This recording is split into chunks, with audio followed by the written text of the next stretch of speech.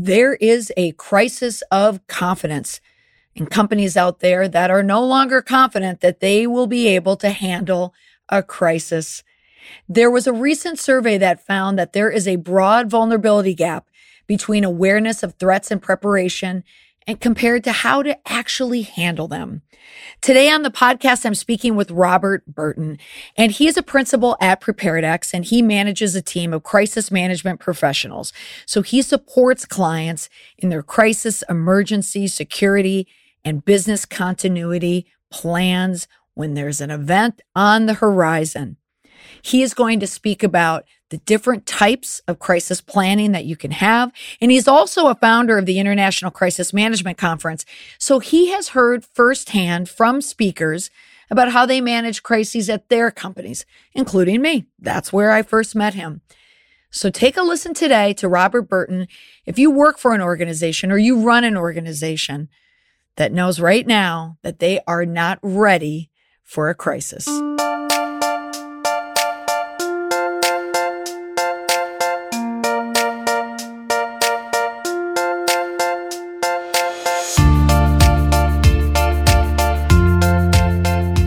Hello, Rob. Thank you for joining me on the podcast today. Oh, thank you, Molly. It's great to hear from you again. Yeah, and you and I first met when I spoke. You put on an amazing conference, the International Crisis Management Conference. I attended it last May in Newport, Rhode Island, and you brought together a collection of such interesting people, not only to speak about crisis preparedness and crisis management, but also all of your participants in the room, I found, were people from, just a smattering of different organizations that you wouldn't traditionally think would need a crisis plan.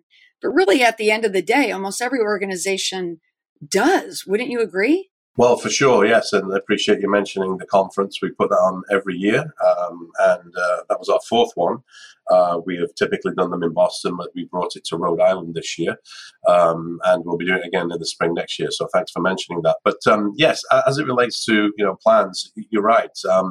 We're surprised every year the type of individuals that come together and the organizations that they represent, and it's a wide breadth of different individuals from different sectors and all kinds of weird and wonderful businesses that you've never even thought of.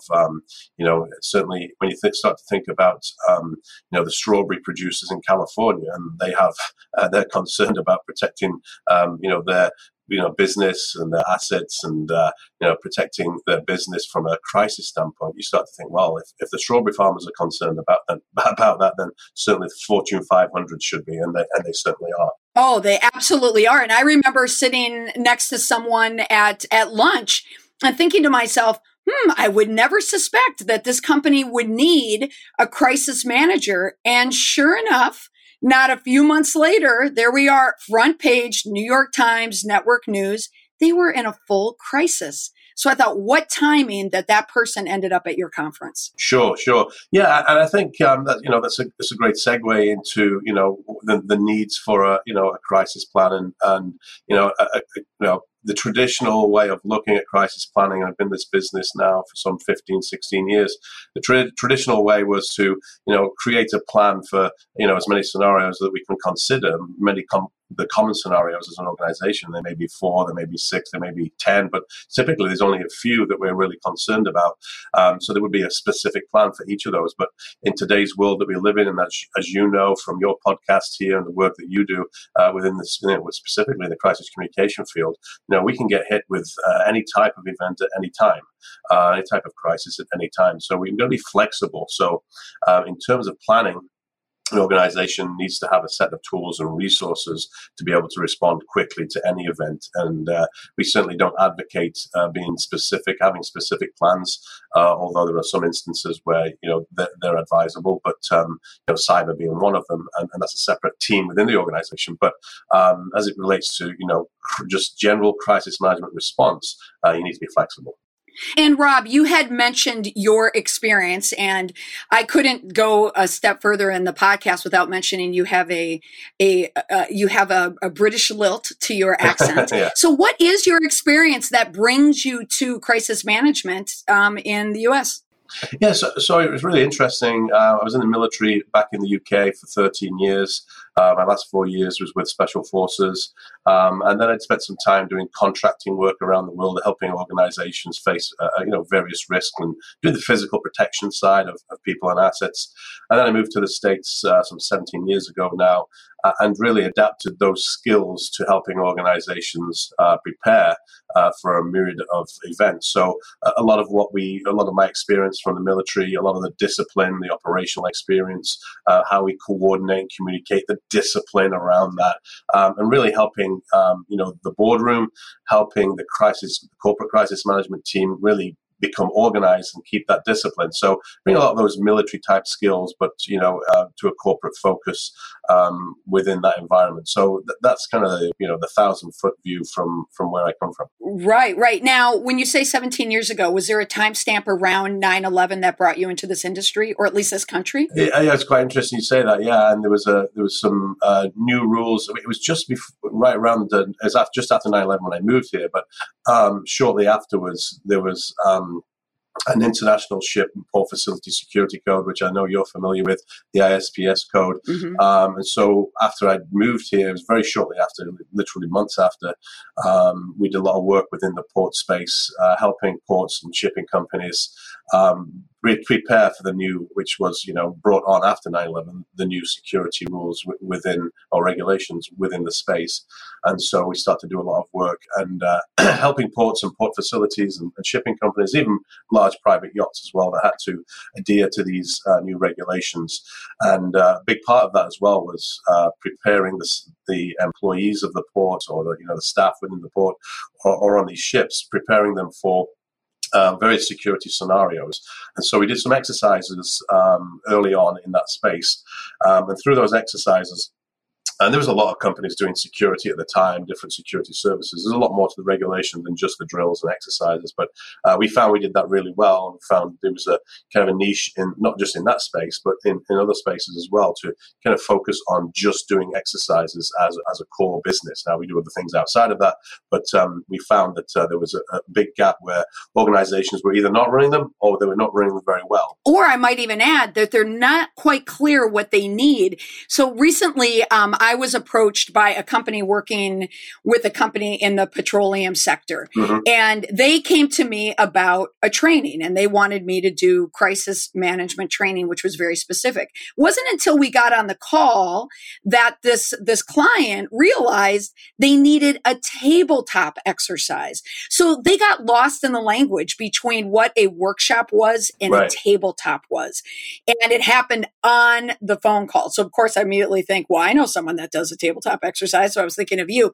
But Rob, could you explain the different types of exercise? Because people think about crisis plans, they think of, oh, it's just a plan, what to do if something happens. But the exercises are quite different, and the resources that you provide. Could you explain them? I can, yes, and there are, you can certainly find a lot of information online. I know the Department of Homeland Security, or certainly FEMA now, I think the last time I looked, they have 10 different types of exercises that they explain and the differences between them. But you can get right. complicated with it. What are the common ones? What are the common ones that a business would need? Yeah, we break that down to about 4 or 5. Okay. The first one is a tabletop exercise, which is a really the easiest one to put together. We literally sit around the table and we discuss a problem that we may be faced with as an organization, and we walk through the various stages of how we deal with that. So limited amount of resources. You can do them over a couple of hours, or you can spend the day doing them depending on how much time you have. So that's the easiest one to put together. The next one is a functional exercise, a little bit more advanced. So this is where typically an organization has done a number of tabletops and they want to take it to the next level. So functional is where we have a team sat in their own environment and we have another team sat in their own environment, but they're working together. So you may have a team at a port facility, for instance, mm-hmm. And then you have a team at the port authority that may be coordinating with the facility, discussing an issue. So we're using, resources in terms of our communications. We're actually connecting via phones. We're using our plans and we're validating, how we're going to coordinate through an issue. So a little bit more advanced in terms of putting together, but again, typically a step up from the tabletop. The next one is a full-scale exercise where from top to bottom, We may have a team again at one of our locations around the world, and it may just be an office building that's got a fire, or it may be some kind of event that's going on, a protest in Hong Kong, for instance, that's impacting us. And so then that scales up. So how do we activate the next team? The next team may be a regional team in Singapore. We activate that team. That team comes together, and then back at headquarters in New York, for instance, we may have to activate the senior leadership team as the issue becomes larger in terms of the scenario. And so you've got all those teams activated, lines of communication going between the two or three or the three different teams. You may then be sending messages to the board. There may be a briefing for the board to keep the board up to speed with what's going on in the scenario. And so, more complicated in terms of, multiple teams from top to bottom being coordinated through a simulated exercise. And again, typically known as a full-scale exercise because you're validating from top to bottom. Okay. And what would you call a corporate war game? Yeah, we put those in the bracket of more strategic focused, smaller game where we're focused on the board or the senior leadership team, and we're really strategizing on some complex, very detailed issues that we may be faced with. So less about how we come together as a team and deal with the common issues that we may have to deal with, but more about a very challenging issue that we want to figure out how we would get through. So that's typically more strategic focus, less time, so 2-3 hours, but with a very narrow focus on dealing with a specific challenge that we want to look at. Right. Okay. Now, Rob, you had mentioned the Hong Kong protest. When those stories were happening recently, my crisis management brain immediately went to the airport where it was chaos. Chaos ensued. Now, it made me wonder, did that airport have some type of crisis plan that would help them organize a protest that happens in an airport? And then recently in the news, as you and I record this, the Hard Rock Cafe in New Orleans, it's under construction. It collapsed. There's 2 fatalities. So many of these incidents that happen, they are the unknown unknowns that are very difficult to prepare for. Do you allow room in these plans for the unknown unknowns? Yeah, I think that's what a plan should be. So I know we touched on, the plannings early on, but, the way we look at plans now is essentially a set of tools that allow the team to come together, activate the team, get themselves organized in those first few minutes, and really allow them to stay organized throughout the event. So, it's less about very specific to those scenarios, because even though that may be a scenario that the airport has looked at in Hong Kong, they may not have gone into that much detail. They probably have because they were concerned about it, but it may be one of the scenarios that they've run.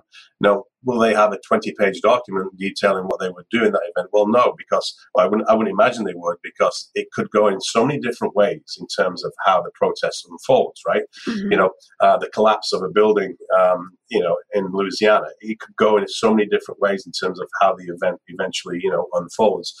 So I think it's, in this day and age, we're seeing more plans that are resources and tools that allow the team to come together and remain organized. And one of those tools, one of those assets within the team is a crisis coordinator that manages that and really allows the team to make decisions, to go off, collect information, come back and continue to work through the event throughout the life cycle of the emergency.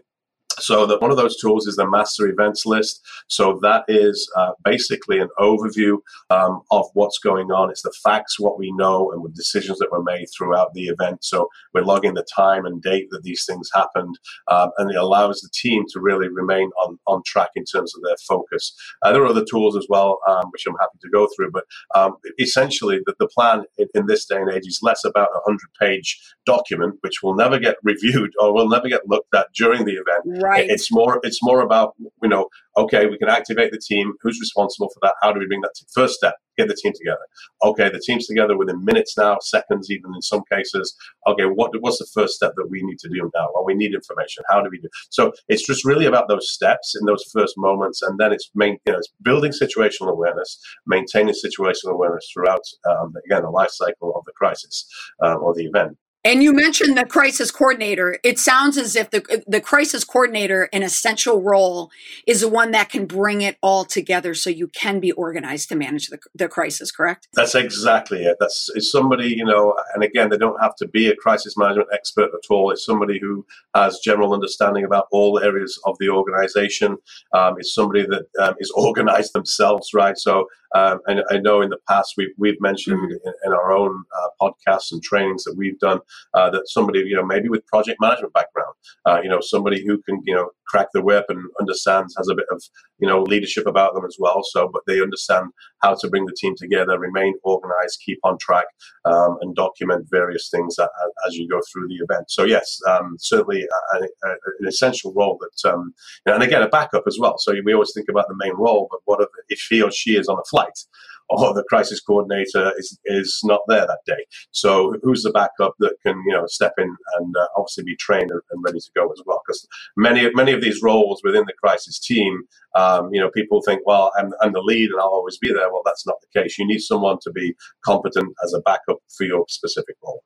So having a plan, being organized, having a point person like a crisis a coordinator or a similar role will give what it sounds like a leadership peace of mind. So do you have examples of where you have seen the transformation working with a company or an organization that did not have a plan?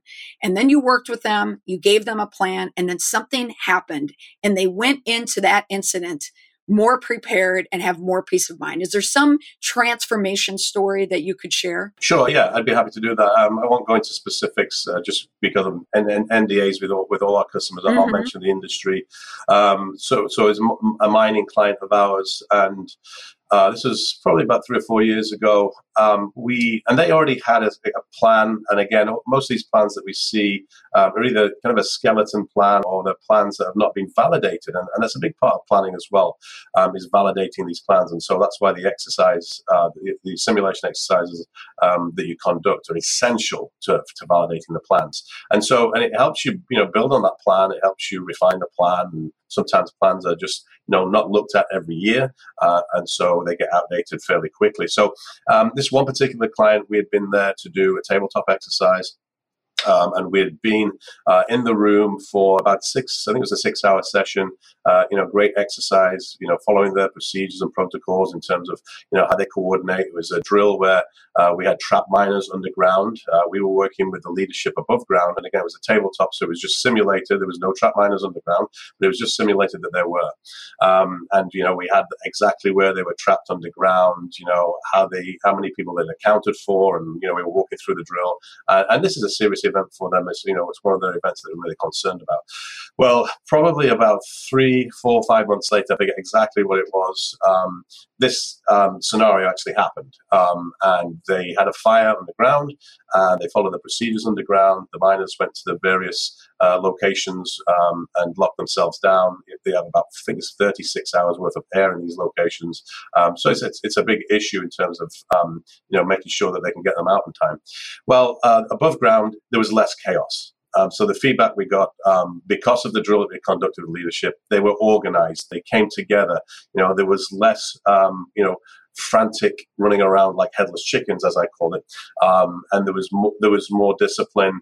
There was a calmness about it. There was better communication because of it. And I remember getting a great email from the customer, just basic. I mean, it was a couple of days after the event saying that, thanks to these drills, this team felt that they were better organized. They were better organized to deal with the event. So it's always great to get validation back from the customers, and obviously, ultimately, help them respond to a real event based on the simulations that we conducted, some months earlier. And a mine rescue, I mean, of course, there was the Chilean mine rescue, from almost a decade ago. Right. But yet that is a story you will always hear pop up, that they could be in a coal mine. Like every once in a while, you'll hear that. So it does speak to this idea of organizations planning for any type of crisis. And I know a lot of clients think it's just a big company that will need it, but that's not true. You would say there are a lot of mid-sized and small companies that need to plan for a crisis, correct? Yeah, and I think as through social media and traditional media, we hear about all kinds of events that are happening to all kinds of different businesses now, and I think again from just think about reputation as an investor of a small to medium sized business. You want to know that the organization that you've invested in is as strong as possible, and as more and more of these smaller to mid sized businesses get exposed because they weren't prepared, and some event impacts them, and it does get out on. And again, it may be local, right? It could be a local business, but still, if you're in a local community, serving that community, and the word gets out there that there's some issue with the business because they didn't have a crisis plan, or the issue pops up in the media, and then they have to try and deal with that from a reputational standpoint. So I think the more that happens, again, locally, regionally, and globally, I think the more that small and medium-sized businesses realize that they have to do something in terms of crisis planning, and that's certainly what we see at the International Crisis Management Conference, as you mentioned at the beginning. All kinds of small business owners coming, trying to find out and figure out what they're to do with regards to crisis planning. And Rob, you do an excellent job of getting the word out about the importance of crisis planning. You're very active on social media yourself. I follow you on LinkedIn, and you put you put videos up, which I love seeing. You have a whiteboard Wednesday where you explain some basic goal that you want to achieve or some needs surrounding crisis planning. So I definitely encourage my listeners to follow you on LinkedIn and to look up PreparedX, because I consider you just really a premier crisis management planning firm. You cover it from A to Z. Well, we really appreciate that, Molly. And I know, loved working with you at the conference, and hopefully we'll get to, work some more. Yeah, look, I just have a passion for, these simulation exercises and crisis planning in general. And it continues through the feedback that we get from our customers.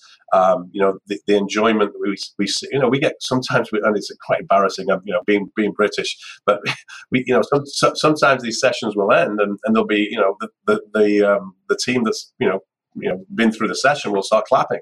And now I'm hoping they're clapping themselves, but they're also thankful, and we'll get thanked. People will walk up to us afterwards. I mean, remember again, the same client actually, but in a different part of the world, the mining client. This one gentleman has been in the industry for 37 years, and these are hardcore miners who have been spent a lot of time on the ground, but have moved up into managerial roles. And he came up to me and said, "I've been in this business 37 years. The business has been through 3 changes in ownership, and this is the best training I've ever had." And that for me was just like, I said, that's what makes it all worthwhile to me. If you've got somebody who's been in that field for that long, who comes up and thanks you in that way, it just makes me want to wake up in the morning and carry on, doing what we do. And I believe that, having been in a room and seen the people and watch every word that you say, and you put together such a good event and a critical event that is so helpful. So many times people sit in a conference and their eyes glaze over, but your conference really brought some hardcore tactics and strategies that companies can use. So Rob, I want to thank you so much for taking the time to speak with me and talking about the importance of simulation exercises, crisis management planning. Of course, you have your company, PreparedX, and then also the International Crisis Management Conference, which pops up once a year. So Rob, thank you so much for taking the time to join me. No problem. Thanks again, Molly. I want to thank my guest, Rob Burton, for joining me today to speak about how to build confidence and resiliency when it comes to managing a crisis. You can find more information about Rob's company, PreparedX.com, on his website. Thanks for joining me today. We'll speak to you next week on the Confident Communications Podcast. Bye for now.